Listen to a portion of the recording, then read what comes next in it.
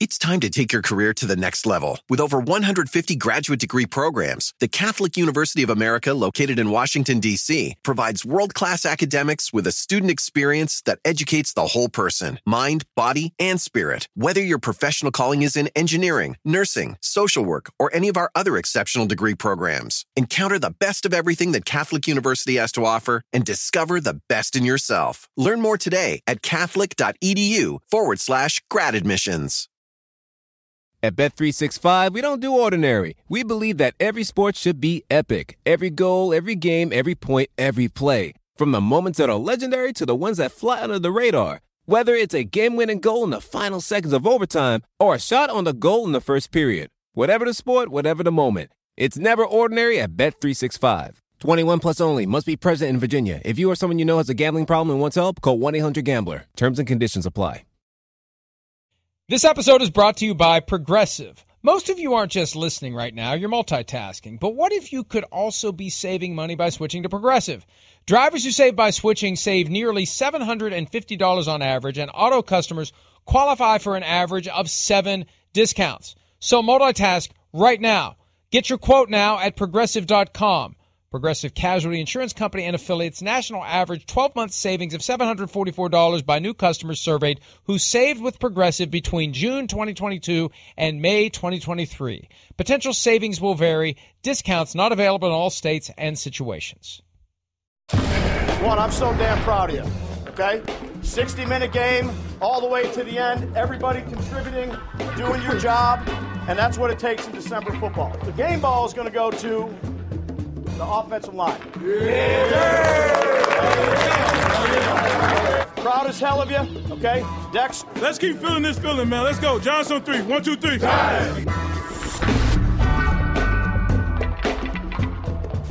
The Giants have made football fun, even though they're essentially done. I didn't mean that to rhyme. It kind of did. That was accidental.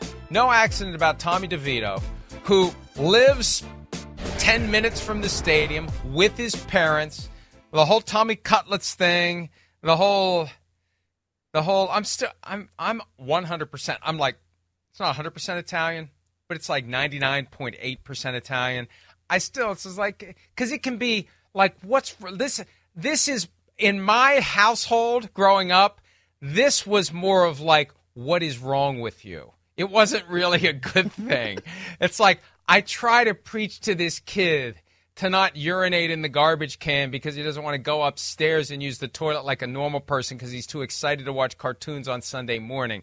That's the kind of gesture that it connotes in my household. But it's become a thing, the whole Jersey Italian thing. Television. I've told the story before. It just shows you don't listen to the program. When I was 5 years old. It doesn't matter. And I'd get up. Can I tell you? Just so you can enjoy the full story. When I was 5 years old, and I woke up on Saturday morning, and I was very excited to get downstairs and watch cartoons because kids back in those days, you didn't have a little rectangle that you carried around everywhere you went that showed you your favorite show whenever you wanted to watch it. You had to actually be in front of the TV at the appointed time on the appointed day to watch the 3-hour block of cartoons. Otherwise, you don't see them. You don't see them at all. There's never cartoons on TV except for like fleeting moments. If a movie didn't fill the full 2 hours, they'd throw in a Bugs Bunny cartoon, and it was like Christmas in the middle of a Tuesday afternoon. But I digress. I was so excited to come. Boy, we haven't heard the piano music in a while. I love the piano music. I was so excited to go watch the cartoons, I would forget to empty my bladder before I ran my little 5-year-old ass downstairs. And so I wouldn't miss any of the cartoons. And because I was too lazy to go back upstairs, I decided to pee in the garbage can. And I did that a few Saturdays until my mom made the comment, I wonder why this garbage is so wet. And the logic in my brain, the synapses that were still forming, it's like, probably shouldn't do that anymore. And that was when I stopped peeing in the garbage can. And as far as I know, I haven't done it since then, although it's possible in a certain state of inebriation at some point over the last 53 years I have. I can't confirm or deny that. All right. So we all need to know that's a long way from this. But what's wrong? What's wrong with this kid? Anyway, we know what's right with Tommy DeVito. He's getting it done. He's not jeopardizing Daniel Jones' job. He's a fully guaranteed contract next year, but he's taking Tyrod Taylor's job. That's clear. Brian Daboll says it every week. Tommy DeVito's earned the right to keep playing. He can run. He can throw. He's got that moxie, as Coach Garrett likes to call it. He does. There's a confidence to it. It's fun. It's fun. This is a Giants team that has taken a lost season and made it fun. Last night was fun. There's no reason to go to that game. There's no reason to get excited about it. I mean, they're not mathematically eliminated, but come on. They made it fun last night, and they took out a team that had found itself in the playoff hunt. They were in the 7th spot going into that game, and the Giants took them out with that last-second field goal after all sorts of weird stuff. We'll break it all down. Weird turn of events late in the game when it felt like the Giants are firmly in control, and then all of a sudden they're not, and the Packers are, and the Giants pulled it off. That was just fun. That was the more fun. Both games were great, but to me, that was the more fun one to watch. Well, yeah, I mean, I guess you could say that. I don't know. I mean, they were both fun to watch in their own way, I guess. But I just really love the way that one's got to be more fun than the other. More fun. Both fun, more fun. Okay. It could be a tie, right. I guess. Yes, it could. Ties aren't fun. Tie for me. Well, it's like kissing your sister, which I don't know anything about. I don't have a sister. Anyway, I think that Tommy DeVito played well. You know, I love the way he played on that last drive. The ball placement to Robinson on that one throw was outstanding. You really can't throw that ball much better than that because it allowed him the opportunity to not just catch it, but catch it and run. And when you have those kinds of things happen, that's what then sets up the game-winning field goal. So I think that there are good things to say about Tommy DeVito. You know, he's playing within himself. He's playing well within the structure of the offense. And then when he has to, like he does right here, he gets out of structure and makes a dime throw to the back right corner of the end zone. That's a very, very tough throw to make. So I just like the way he's playing. I think that the Giants have some good things to feel about themselves now. And also, they're not completely out of it. You know, if they keep winning, if they somehow can beat the Eagles, because they play the Eagles twice in the span of 3 weeks coming up here, then we might still be talking about the Giants, you know, going into week 18. But I don't know that that's going to happen. However, stranger things have happened in the NFL. So right now, yeah, let's feel good about Tommy Cutlets. Let's feel good about what he's putting out there on the field because he's helping the Giants win. I mean, 5-8 doesn't get you on the graphic yet for in the hunt, but if you keep winning, you play your way onto the graphic, and then you play your way into postseason eligibility. But you're right. Along the way, they're going to have to sweep the Eagles, not just win one of those. They've got no margin for error at 5-8. Because 8 and 9 isn't going to get you in. 9 and 8 gets you a chance. That means you got to win the next 4. But you know what? The Bears are in that boat too. They're feeling good about themselves. They got to win the next 4. So, but it makes it fun.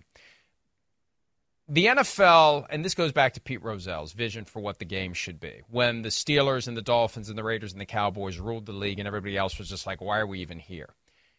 Pete Rozell wanted parity. He wanted as many teams to be alive for as long as possible into the season, and that's the key. You know, I say this from time to time. You may have heard it before, but you're going to hear it again. The owners who say, we just want to win the Super Bowl, that's all we want to do.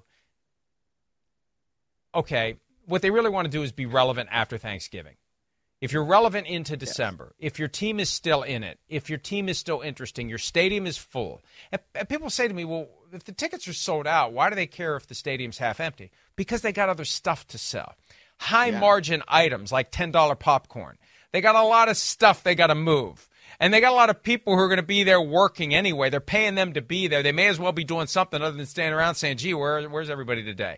So they want the stadiums to be full. And you got to coax people out of their homes in the Northeast in December and January. You got to give them extra reason to show up for those games. The more teams that are fun and interesting and still kind of floating around and hanging around, and that's where we are this year. There's only a small handful of teams right now that you look at and say there's no reason to go to the game. Panthers, Patriots, Cardinals, Commanders. They're the ones who are done. Everybody else, you can still convince yourself this could be fun. This could be interesting. And last night's games underscore. You know, as people are trying to figure out the week before Christmas, I'm going this Sunday, I don't really want to go to this game. I don't really want to. Hey, look at what happened Monday night. Anything can happen. We could have fun. That's what it's all about. That's why it's here. That's why people pay attention to it. has nothing to do with their lives other than it provides a diversion from the things in their life that aren't fun. And this is fun. And last night was fun. And what made it almost not fun for the Giants, and this was odd, Saquon Barkley, with that run that he ripped off late in the fourth quarter, when the Giants are trying to put the nail in the coffin for the Green Bay Packers, and it just felt like it's happening. There goes Saquon. And like that, this is it. You know, you're up 5, field goal or a touchdown, ends it, and he falls down. The ball comes out, and everybody's like, what in the world's going on? And this is why you got to keep chasing. You got to keep after the ball. Don't assume the play's over. He hit the ground without being touched. Now, he had been tripped up, but he regathered himself before he tripped and fell. I think you could have made the argument that it all goes back to that effort to trip him, but, 4 or 5 steps. Like, at what point have you taken enough steps that you're no longer down by contact if you fall? He wasn't down by contact. He hit the ground. The ground can cause the fumble if you haven't been touched. He didn't give himself up. Ball was out. It was a good call, and Packers take full advantage of it, take the lead, and then the Giants do that. It just was amazing. The momentum swings late in that game. The Giants get the ball back, and Tommy DeVito leads them down for the game-winning field goal that I wanted to see on my main TV, but I saw it at the corner of my other TV. But that's settled business. We covered that. The business at hand. Yes. The Giants pull it off. They get to 5-8, and it really, really throws a wrench into what the Packers were trying to do. It absolutely does. It certainly should sting for the Packers because they just didn't play well as I thought they would. I mean, it was early on. There was, I think, on the first series, it was 3rd, 3rd and 4, and Matt LaFleur calls, a pretty quick out on the left side, and Jordan Love just airmails it. And it's not the type of thing that Jordan Love had been doing over the last 3 games. Jordan Love had been playing, I thought, elite football over the last few games. And in this one, he just wasn't quite there, whether it was running it as it was here on 3rd and 2 and get that fumble. I mean, that's just not the kind of football that he's been playing, throwing it. He wasn't as accurate as he has been. Until later on in the game, he got things going. And, you give him credit because the Packers were able to take the lead late. But, earlier on, just stuff like this, where I don't know if he didn't read the safety. I don't know if the route wasn't correct by the receiver, but it ends up as an interception. And that's just not the type of thing that we've been seeing lately from Jordan Love. So right now, the Packers are really in the driver's seat for one of those wild card spots. And now at 6-7, things are going to get a little bit jumbled. They're going to get a little bit different. You might need a little bit of help toward the end there. So they're still at the 7th seed right now. But as you look and you see what is in the hunt, the Rams are coming. The Seahawks are still alive. They've been going through a tough stretch.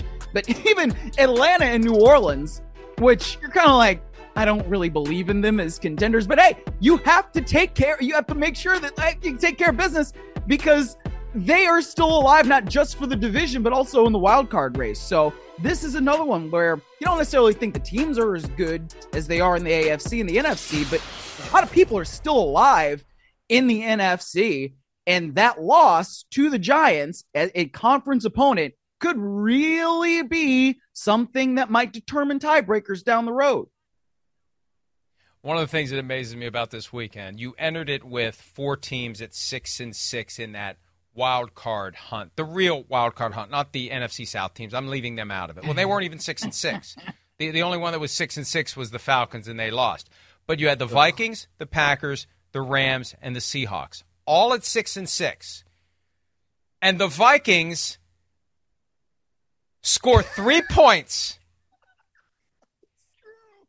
and the other 3 teams all lose. And the Vikings, for their 3 points, have picked up a 1-game lead on the other 3 teams that were 6-6. That is nuts when you think about it. Yeah, it is actually. Yeah, the Twins go to Las Vegas and beat the A's, and somehow that still counts for the Minnesota Vikings. And you're beating a team 3-0, and you still are able to gain ground in the wild card race. Hey, I mean, look, they all count the same, man. It looks great in your mother's box score. Doesn't matter how you get there, just get there. So yeah, the Vikings did do some good things, enough good things. Not many good things, but some good things in order to win that game against Las Vegas. Last year it was all offense and no defense. This year it's becoming all defense and no offense for the Minnesota Vikings. It really is a stunning change, especially when your coach is an offensive guru. He doesn't have his quarterback, and he's trying to make chicken salad out of what he has. Giants making chicken salad out of their, or chicken parm as the case may be, out of their situation with Tommy DeVito. 3 straight wins for him, 158 yards passing, but timely and clutch throws. Creative offense, blending the run and the pass, 17 for 21, high completion percentage. Their offense just did what it needed to do. It was efficient. It wasn't the greatest show on earth or turf or whatever, but it ended up being good enough. Let's hear a little from Brian Daboll, coach of the Giants, after the game on Tommy DeVito's latest performance. Third game of over 100 quarterback rating. Made good decisions, took care of the ball, used him in the run game. We just keep developing him. He's improving. Still got stuff to work on, but like I said 2-3 times last week, I think he's a young player that's doing the right things, making the most of his opportunity. Earned the right to play today, and he earned the right to play the next week. Kid's done a good job. He has, and he's supplanted Tyrod Taylor, who is eligible to play, but Brian Daboll has made it clear that Tommy DeVito will continue to keep playing. 3 straight wins, and who knows what it means for the future. If he's ever going to be the starter, is he going to be the starter of the Giants one of these days? I don't know. Daniel Jones, still contractual commitment for next year. The story isn't nearly as good if he's not playing for the Giants. The story, if he ends up landing the starting job with Seattle or something, I mean, it's not nearly as good as it is if it's happening in New Jersey. So it is kind of a fun story. I've been struggling with how to address this. It's something that makes my son uncomfortable. Well, the whole Italian thing. Like, we're the only group that can still be mocked without anyone being in fear of cancellation. That's just kind of the way the world has evolved over the years. My son, like, when they're doing the whole playing the music and doing this on ESPN, this isn't a criticism of ESPN. This is a comment on just kind of like the way things are right now. There's a line between having fun and making fun. There's a line between having fun and making fun.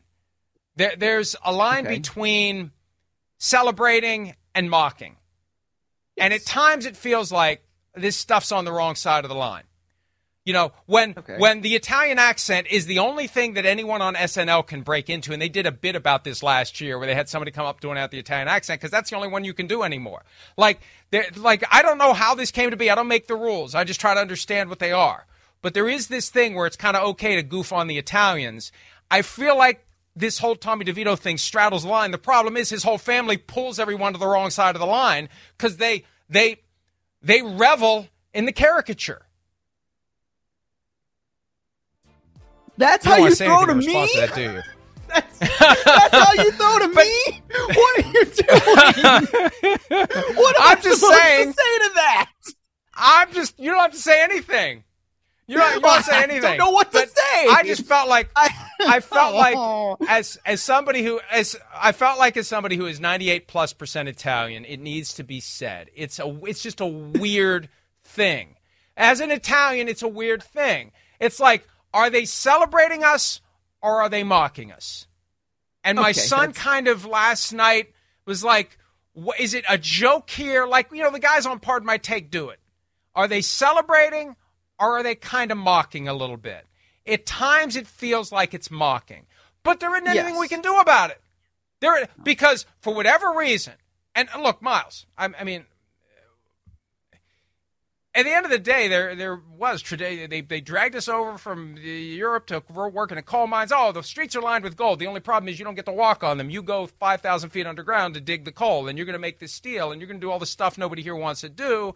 And there, plenty of groups, as we know, have been discriminated against over the years, and plenty of groups have had it far worse than the Italians have. I understand that, but at the same time, there's just this weird lingering vibe.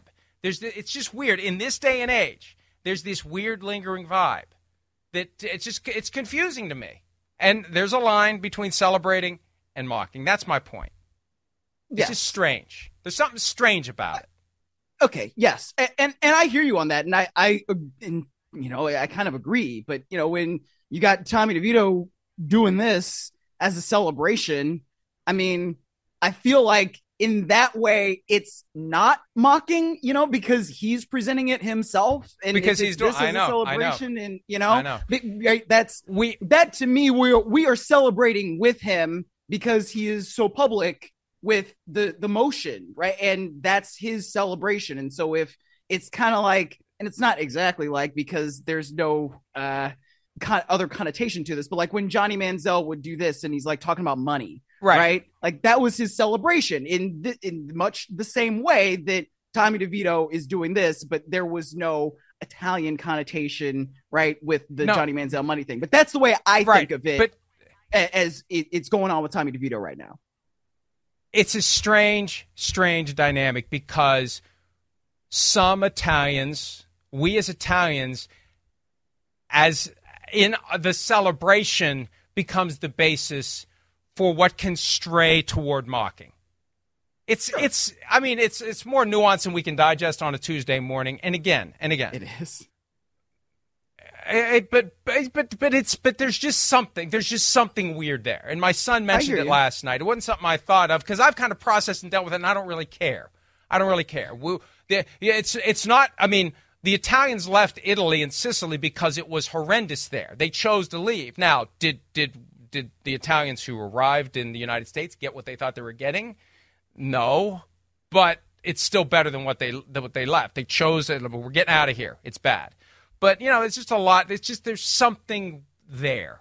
And there's a line. And I just wonder if there is a line. I don't know. I'm just raising that question. All right, enough of the sociological conversation. Let's take a break. When we return, a day after the dust settles in Kansas City, Patrick Mahomes expresses some regret for the way he reacted to that Kadarius Toney call. More PFT Live right after this. It's time to take your career to the next level. With over 150 graduate degree programs, the Catholic University of America, located in Washington, D.C., provides world-class academics with a student experience that educates the whole person, mind, body, and spirit. Whether your professional calling is in engineering, nursing, social work, or any of our other exceptional degree programs, encounter the best of everything that Catholic University has to offer and discover the best in yourself. Learn more today at catholic.edu/grad admissions. At Bet365, we don't do ordinary. We believe that every sport should be epic. Every goal, every game, every point, every play. From the moments that are legendary to the ones that fly under the radar. Whether it's a game-winning goal in the final seconds of overtime or a shot on the goal in the first period. Whatever the sport, whatever the moment. It's never ordinary at Bet365. 21 plus only. Must be present in Virginia. If you or someone you know has a gambling problem and wants help, call 1-800-GAMBLER. Terms and conditions apply. Pulling up to Mickey D's just for drinks? Oh yeah, that's me. Nothing extra, just perfection and a straw. Coming in hot for the coldest cups on the block. Because there are drinks. Then there are drinks from McDonald's. Mix things up with any size lemonade or sweet tea for $1.49. Perfect with our classic fries. Price and participation may vary. Cannot be combined with any other offer. Ba-da-ba-ba-ba. Obviously, you don't want to react that way. I care, man. I love it. I love this game. I love my teammates, and I want to go out there and put everything on the line to win. But obviously, can't do that. Can't be that way towards officials or really anybody in life. So probably regret acting like that. But more than anything, I regretted the way I acted towards Josh after the game because he had nothing to do with it. So I was still hot and emotional. But you can't do that, man. It's not a great example for kids watching the game. So that I was more upset about that than I was about me on the sideline. Ton of credit for Patrick Mahomes. He stepped out of character on Sunday. And that's okay. We all do from time to time. We're human. We make mistakes. Mm-hmm. He got frustrated. The whole season's been frustrating. It hasn't gone as easily as it has every year of his career. We all have moments. See, the thing is, our worst moments for 99.9% of the population are not played out with millions of people watching under a inherently pressure-packed situation where you have this major disappointment and you're expected to process it all in real time, and everything you say and everything you do is captured on camera, and then you go speak to the media while you're still in the throes of that emotion. The media insists we want to have access to these people, coaches, players, etc., when they're in the throes of the emotion. That's how we get the best information that can be shared with the audience. That's the theory. Well, sometimes you're going to have people say things that they wouldn't say if they had a chance to sleep on it, if they had a chance to think about it, if they had a chance to process their disappointment. And I give Patrick Mahomes credit, because how many times have we seen people double down? Yeah. Like, I already said this, I already did this, I already acted this way. I'm not changing. I still believe what I believed. I credit him, Miles, for recognizing that he overreacted, that he was wrong. Kadarius Toney was lined up offside. We've seen angles, we've seen video, and for Patrick Mahomes the next day to express regret, because it really was kind of awkward for him and Josh Allen when he goes out to the middle of the field and he's venting about the call to Josh Allen when you're supposed to say, hey, great job, maybe we'll see you again down the road, and they go their separate ways. This isn't gripe session.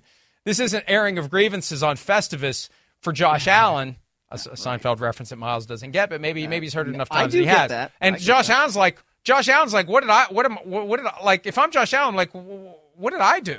So yeah. I give Patrick Mahomes a lot of credit for acknowledging that he did overreact. And it wasn't just that play. I think that was just the straw that broke the camel's back on a season of frustration for Patrick Mahomes.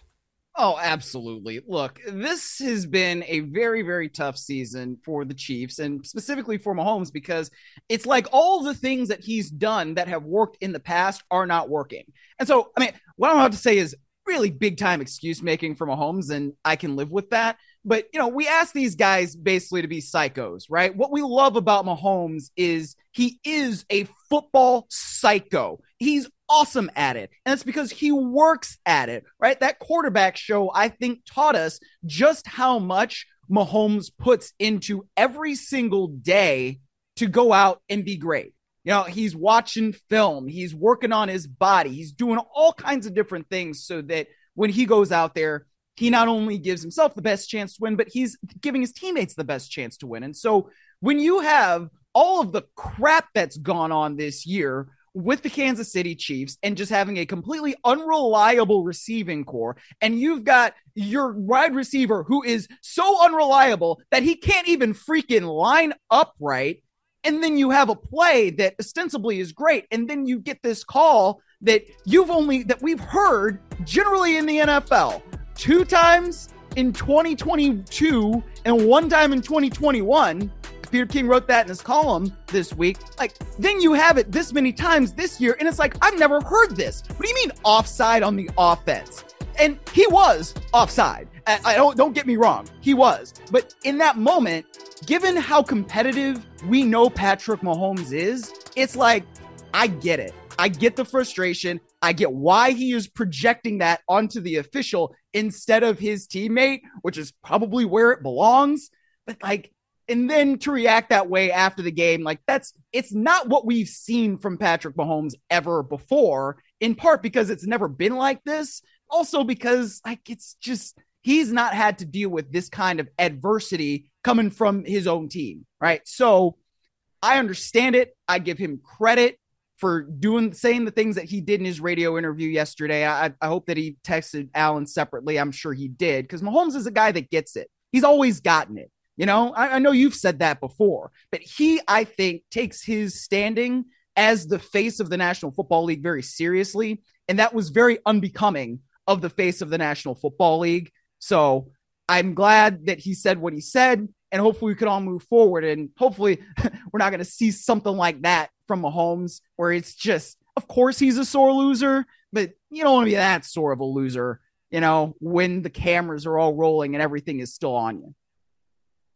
I think the fact that it was so striking is because it was so rare. We've never seen that from him. And he's had some bad moments. I mean, you think about it. I don't mean bad moments personally. I mean, he's had to go through some difficult losses, and we've never seen that frustration come out the way it did. They've hosted 5 straight AFC championship games. They've been to 3 Super Bowls. Well, they've lost 2 AFC championship games at home. Yep. That is a difficult pill to swallow. He's done it twice. They've lost a Super Bowl. That's a difficult pill to swallow. So he's been through this before. I just think that it was the culmination of everything they've been dealing with all year, where they feel like no matter what he does, it can't fix. And you know what? I mean, it may have been misdirected too. Maybe in his heart he knows his anger is at number 19. And no matter what they do, no matter how hard they try to get through to him. Chris and I were talking about this yesterday. He can do the hard parts of the job, and he screws up the easy parts of the job. And you get to a point where you just can't take it, and you don't know what to do. And they know that they can't, if they would direct that frustration at him, if Patrick Mahomes had gone after him in the locker room verbally, that he would just shut down.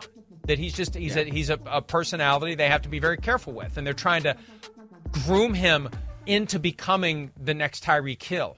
They want so badly for him to be the next Tyreek Hill. He's the one they should be mad about. Show that image again, please. The blue line kind of makes us think it's okay.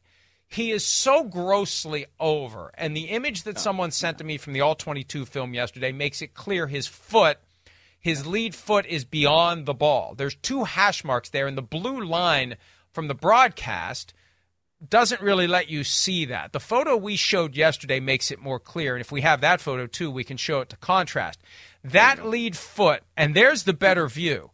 His right foot, the toe is actually past the hash mark. The ball is behind the hash mark, and he's looking right at it. And the receiver at the top of the screen is lined up properly on the line of scrimmage.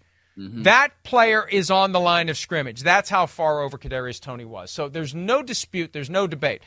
Dan Orlovsky made the point yesterday on ESPN's NFL Live, and they showed prior alignments in that game where Kadarius Toney was doing the same thing, although I don't think as badly.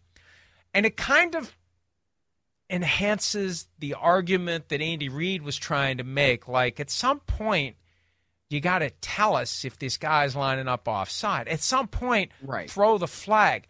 Don't throw it with a minute and change left.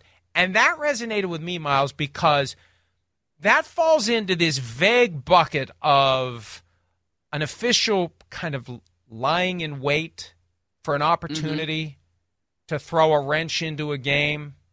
Like, I know Toney's going to line up 19, so he's going to line up over, so here's where I'm going to throw the flag, and they haven't thrown it all game. Like, why didn't you throw it earlier? Why do you choose to throw it in that moment as they're in a 2-minute offense trying to take the lead late? That's what makes me a little uncomfortable, because it underscores how much discretion these officials have. Because it's presented as, you throw that flag every time. Well, why didn't you throw it 4 times earlier in the game? Right. That, to me, is the one thing. Even though he wasn't blatantly offside, as far as I could tell in the other instances Orlovsky showed, that to me was kind of like, it feeds into what Reid was saying. And it feeds into this idea that it really isn't black and white. It isn't as black and white as you would think. And you got, at a minimum, Kadarius Toney dancing around in the gray all game long and nobody's saying boo about it. Yes, exactly. And that, I agree with you. It does enhance Andy Reid's point that usually there is a warning at some point. And Andy Reid said, when there is that warning, I take that very seriously. And then I go directly to the player and I'm like, hey, don't do that. And that's usually the way the back and forth communication works. That was his point. And if Kadarius Toney has been lining up basically offside all game long and nobody told him to step the bleep back, and then at that one instance, you throw the flag, yes, I understand why Andy Reid would be upset about that. And again, this is something that's basically not been called until this year, when there's kind of the point of emphasis because of the brotherly shove, tush, push, whatever you want to call it. That's part of it that goes into why are there so many more offensive offside calls. But yeah, I think the fact of the matter is, why can't Kadarius Toney line up right when he's been in the NFL for more than 1 year? I mean, this is, as Patrick Mahomes said in his post-game press conference, this is elementary school stuff where you know how to line up, right? And you check with the official, okay? And Kadarius Toney put his arm out there, but he didn't actually check with the official, right? It's like a rolling stop. He just kind of like did it to say, oh yeah, I'm going to be customary and kind of do this, as we show the video right here. You can see he puts his arm out and then he doesn't look to see, well, did the official tell me I'm on or not? And as you look at it here, it is extraordinarily clear. It is comically clear how far offside he is. I don't understand how you can be in the NFL and not know where to line up. What are we doing here? How do you continue to play this guy if he can't get the basics right? I don't know, Mike. I don't know. And think about this. Look, someone will have the time and the will to go back and watch all the Chiefs games that Kadarius Toney has played and discern whether this is a common occurrence. Ongoing problem, But really, when you have a head coach who is an offensive coach, when you have an offensive coordinator, when you have a receivers coach, when you have a quarterbacks coach, when you have quality control, when you have defensive coaches, like somebody at some point, didn't somebody notice the kid's lining up? Like, we got to get him in the right spot. We got to make sure he's in the right spot. And if he's that grossly offside in crunch time of a key game, there's got to be other times where he's been, a little loose with his alignment and nobody's said anything to him about it. Whether they're afraid to, because you never know what's going to set him off, I don't know. But the other part of it, too, and this is what makes it more glaring, and this is what feeds into, I think, the sense by Chiefs fans that there's a weird double standard out there.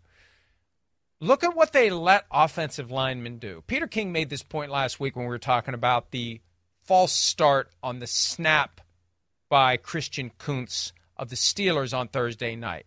The head moving up, and that's enough. Yeah. When you see before the snap, the guards are turning their bodies around and pointing at the quarterback and talking to this guy when you're supposed to be in your stance. And the left tackles are lined up like they're in the backfield. Yeah. The left and the right tackles, and they leave a little bit early, and all that's fine. But but the problem is he was clearly offside. That's the problem. He was clearly offside. Let's hear a little bit from Andy Reid yesterday. We heard from Patrick Mahomes the day after. Andy Reid wasn't happy either the day of. Here's what he had to say the day after about what he had said on Sunday and his message to Kadarius Toney. I know what I said about the officials yesterday, or insinuated about the officials. Listen, there are no excuses on this thing. But normally he looks over to the sideline and just gets an okay.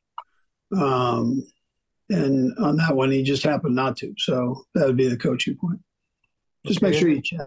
Make sure you check with the guy on the side just to see if you're aligned. I mean, he's not lining up offsides on purpose. And listen, he was 2 inches away from or an inch from being legal. No. Not maybe a foot or two, not an inch or two. But the coaching point, see, here's the thing about coaching points. Sometimes they come too late. Right? You want to catch these things before they take a win off the board. And who knows what the Bills would have done with the ball, but that was a hell of a moment that was gone. Yeah. And Patrick Mahomes suggested at one point on Sunday that the official, like the flag takes away this great moment. You saw the flag in the air on that video we showed. You didn't know the outcome of the play when he threw that flag. He was clearly offside. And that whole perfunctory, I'm going to look over there, I'm going to put my hand up like, hey, am I okay? And he just turned away. He didn't wait for confirmation. You see his foot move a little bit like he's adjusting. But, yeah, he's clearly, again, the easy part of the job he can't do. The hard part of the job he can. The easy part of the job he can't do. And that is what has got to be so maddening for the Chiefs, as they try to make him into the best player he can be. When you're doing this kind of stuff, you create your own impediments to whatever greatness you possibly can achieve.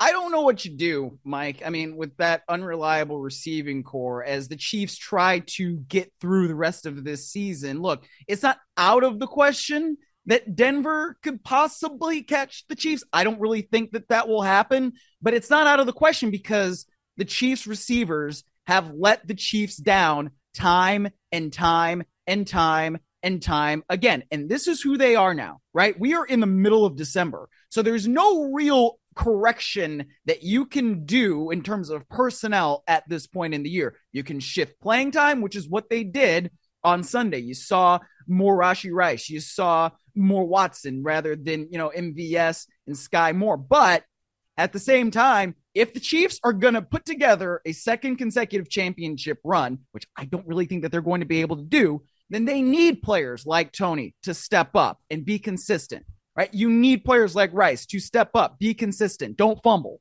and I don't know how they're going to be able to get there. Maybe Mahomes needs to start directing some of that anger at those guys, right? I don't know if that's going to help or not, but at a certain point, the coddling that they've been doing publicly, it's not working, and I don't know. And I also don't know what's going on behind the scenes, right? Because maybe he is yelling. I don't know. But something's got to change there, and they have to change it quickly because right now, this is not a team that looks like they can make a deep run into January. I don't know if they can get a January win right now. Well, they may have to go on the road divisional round. They may have to go on the road wild card round because they've got the Denver Broncos who started the season 1-5, one game behind the Kansas City Chiefs with 4 games to play. And the Chiefs need to get this figured out quickly because it just feels like, it's clearly a different year than they've ever had. And it feels like it could get worse instead of better. We'll take a break. More PFT Live right after this.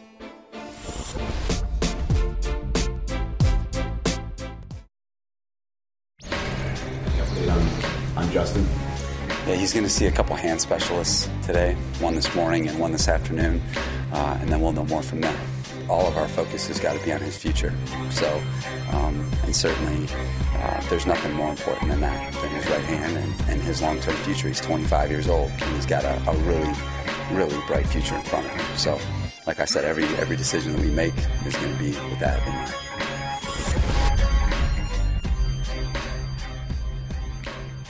Brandon Staley didn't tell anybody to stop asking about Justin Herbert, but that's probably coming soon.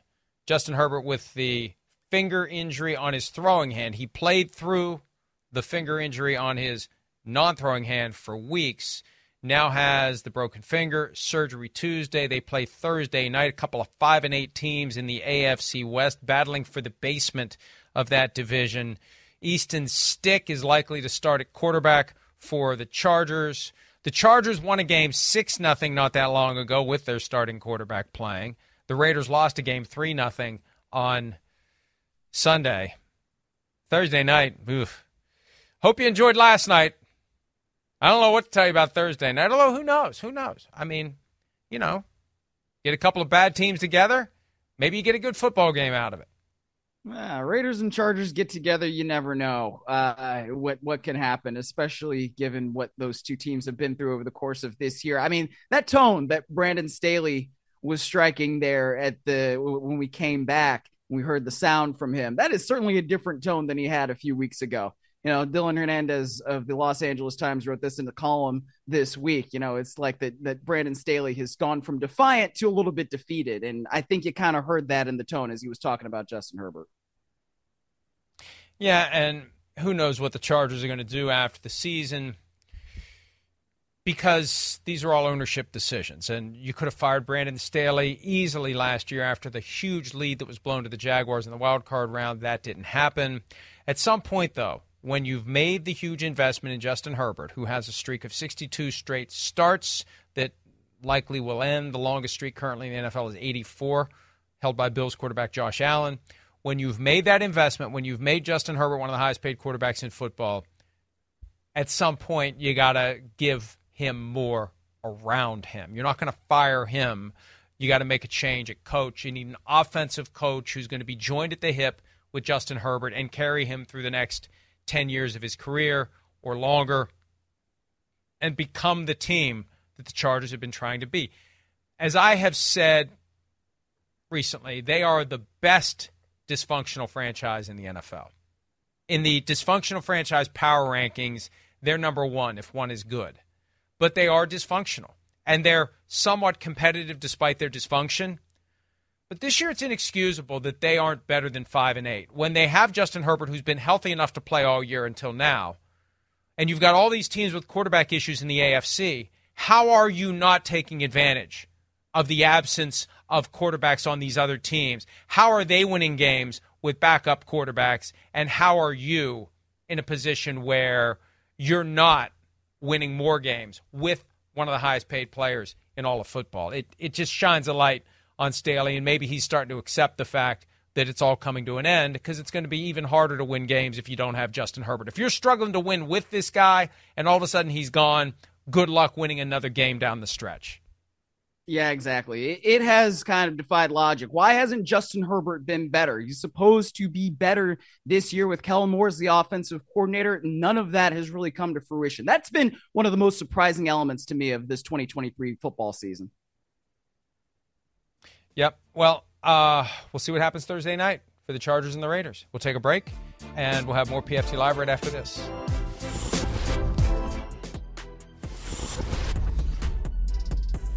On Thursday night, T.J. Watt took a knee to the face with the protection of a face mask on the first play from scrimmage in the game against the Patriots. Ezekiel Elliott rattled and rocked T.J. Watt, and there was some discussion during the game about his overall status.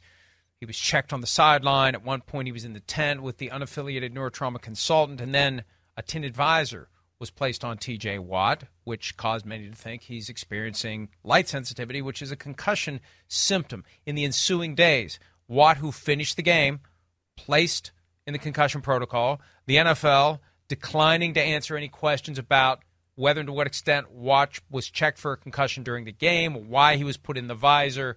And against that background, Mike Tomlin had his weekly press conference on Monday in advance of Saturday's game against the Colts. He was asked a couple of questions about Watt. Here's what Tomlin had to say. Assume that he was, but again, I'm managing the game. I leave that to the medical experts. They essentially tell me whether someone is out, whether they're subject to return or whether they're back. I got a report that he was subject to return, and then I got a report that he was back, and that was just, my knowledge of the details of what transpired with him during the time that he was out in game. TJ came back in. He was wearing a dark visor. And a lot of fans have made a big issue about this because he's in concussion protocol.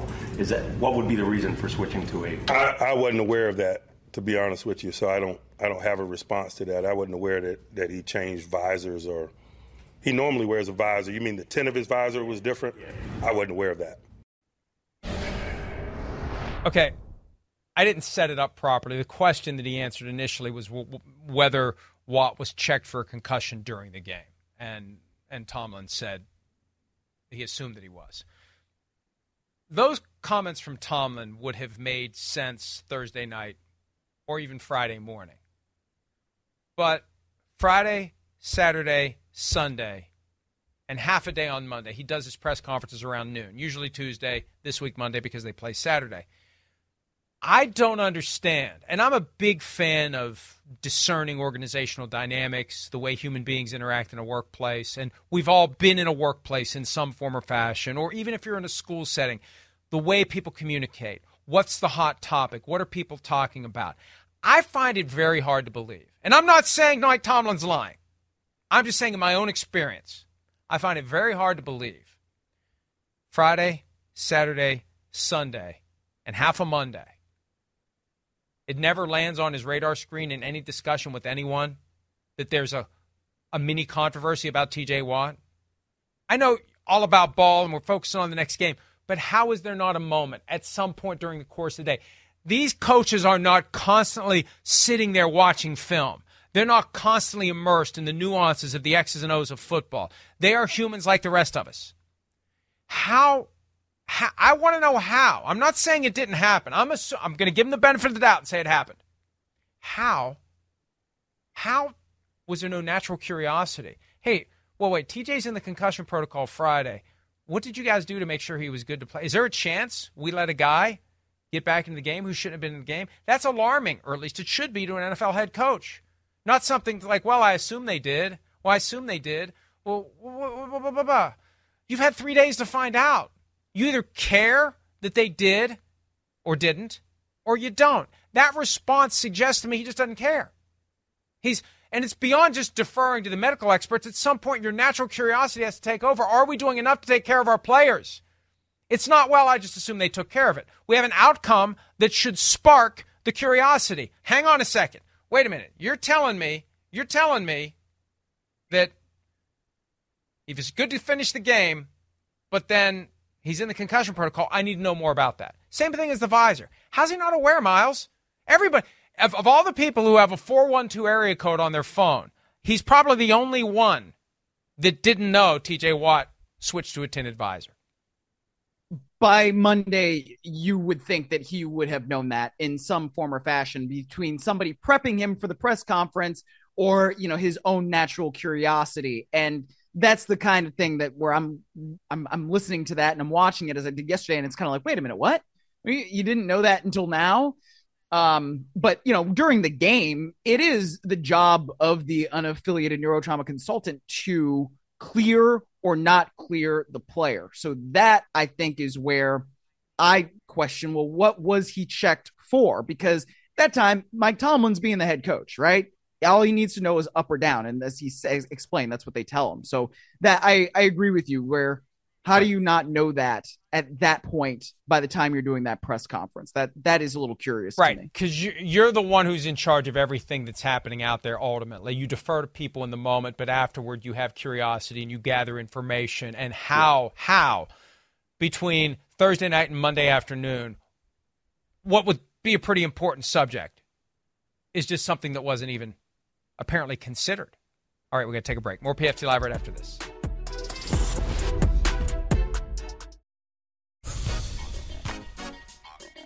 Congratulations, San Francisco 49ers. With last night's loss by the Green Bay Packers, the Niners have clinched a playoff berth. As if there was any doubt that the far and away best team in football wasn't going to make it. But they have that going for them, which is nice. Miles. Oh, yeah. I've never seen that movie, but I do get that reference. You know what's interesting? And Kyle Shanahan talked about being focused on the number one overall seed. I think that San Francisco should be able to do that. Right? I mean, they already have tiebreakers over the Eagles and the Cowboys, who really are the only other contenders right now, especially based on how Detroit's playing. You go at Arizona versus Baltimore, at Washington, and then versus the Rams, who they've dominated. I mean, this is something that I think the Niners are going to be able to wrap up. Yeah, we were talking about the hierarchy of the NFL right now. There are three teams that I just view as afterthoughts: Cardinals, Commanders, and Panthers. And two of the final four games for the 49ers against two of the afterthought teams in the NFL that just aren't in a position to be competitive. And, yeah, hey, maybe they'll muster some will after watching last night's game. See, we can go out and try to play hard, too. The 49ers are steamrolling everyone. If you're steamrolling the great teams. Eagles, Cowboys outscored by a combined margin, 84-29. You're not going to let your foot off the gas against the lesser teams. The only thing is every game, every rep, every play is another possibility that you're going to lose a guy that's going to take some of that luster away from how good the 49ers are. But they're in great shape, and I fully expect them to get to the Super Bowl, barring, I don't want to call it unforeseen complication, because it's kind of, we kind of know it could happen. It's not some crazy lightning bolt. There's a possibility they're going to lose a couple of guys to injury as they fight for that extra blade of grass that's going to make them a different team. But if that doesn't happen, I don't know how they don't get to the Super Bowl and win it. Is Brock Purdy your MVP? I'll just throw that in there. Let's have that conversation another day, because we've texted about that. Somebody from the 49ers gets the MVP vote, but I'm struggling with whether it's, if they're the one seed. Is it Purdy? Is it Deebo Samuel? You said earlier about how different they are when Deebo Samuel plays. Is it Christian McCaffrey? Is it Sims and I talked about this yesterday? Is it Trent Williams? Not that an offensive lineman is ever going to get an MVP vote, but they were a very different team when Trent Williams wasn't playing. So it's going to be a tough one. It's going to be a tough one. We still got thankfully, we got 4 weeks until we have to make a decision. Let's take a break. More PFT Live right after this.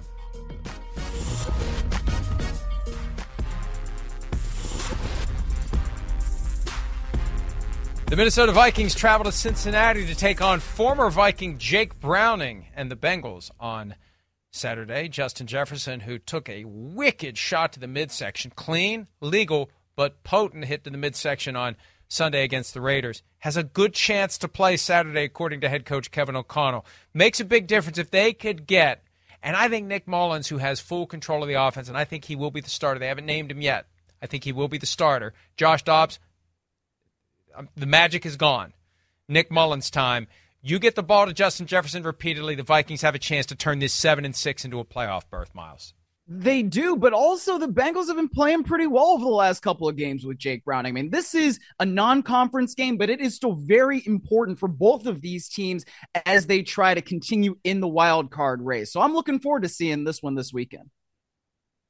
Vikings were just there week 1 of 2021, lost the game in overtime. That was the year that ended up with the Bengals making it to the Super Bowl, and it also ended up with Mike Zimmer being fired by the Vikings. But they go back to Cincinnati on Saturday. Great triple header on Saturday. I wish I didn't have to travel on Saturday. You got Vikings, Bengals, you got Steelers, Colts, and you got Broncos, Lions. Are you kidding me? I'm going to be fully engaged with my phone as much as I can. The only problem is when the plane's in the air, it's kind of hard to get the games. Well, at least it's not a long flight, right? You know, you can get down and then, into New York and then where you need to be in Connecticut, and then you can really settle in. You'll probably be there by the primetime game, right? Yes. And can the Lions get their footing back? And the Lions and Vikings play twice in the final 3 weeks. If the Vikings win the last 4 games, they win the NFC North. That's how crazy things have gotten in this year's National Football League. Thanks as always for some of your time. Have a spectacular Tuesday. See you again tomorrow morning. It's time to take your career to the next level. With over 150 graduate degree programs, the Catholic University of America, located in Washington, D.C., provides world-class academics with a student experience that educates the whole person, mind, body, and spirit. Whether your professional calling is in engineering, nursing, social work, or any of our other exceptional degree programs, encounter the best of everything that Catholic University has to offer and discover the best in yourself. Learn more today at catholic.edu/grad admissions. Pulling up to Mickey D's just for drinks? Oh yeah, that's me. Nothing extra, just perfection and a straw. Coming in hot for the coldest cups on the block. Because there are drinks. Then there are drinks from McDonald's. Mix things up with any size lemonade or sweet tea for $1.49. Perfect with our classic fries. Price and participation may vary. Cannot be combined with any other offer. Ba-da-ba-ba-ba.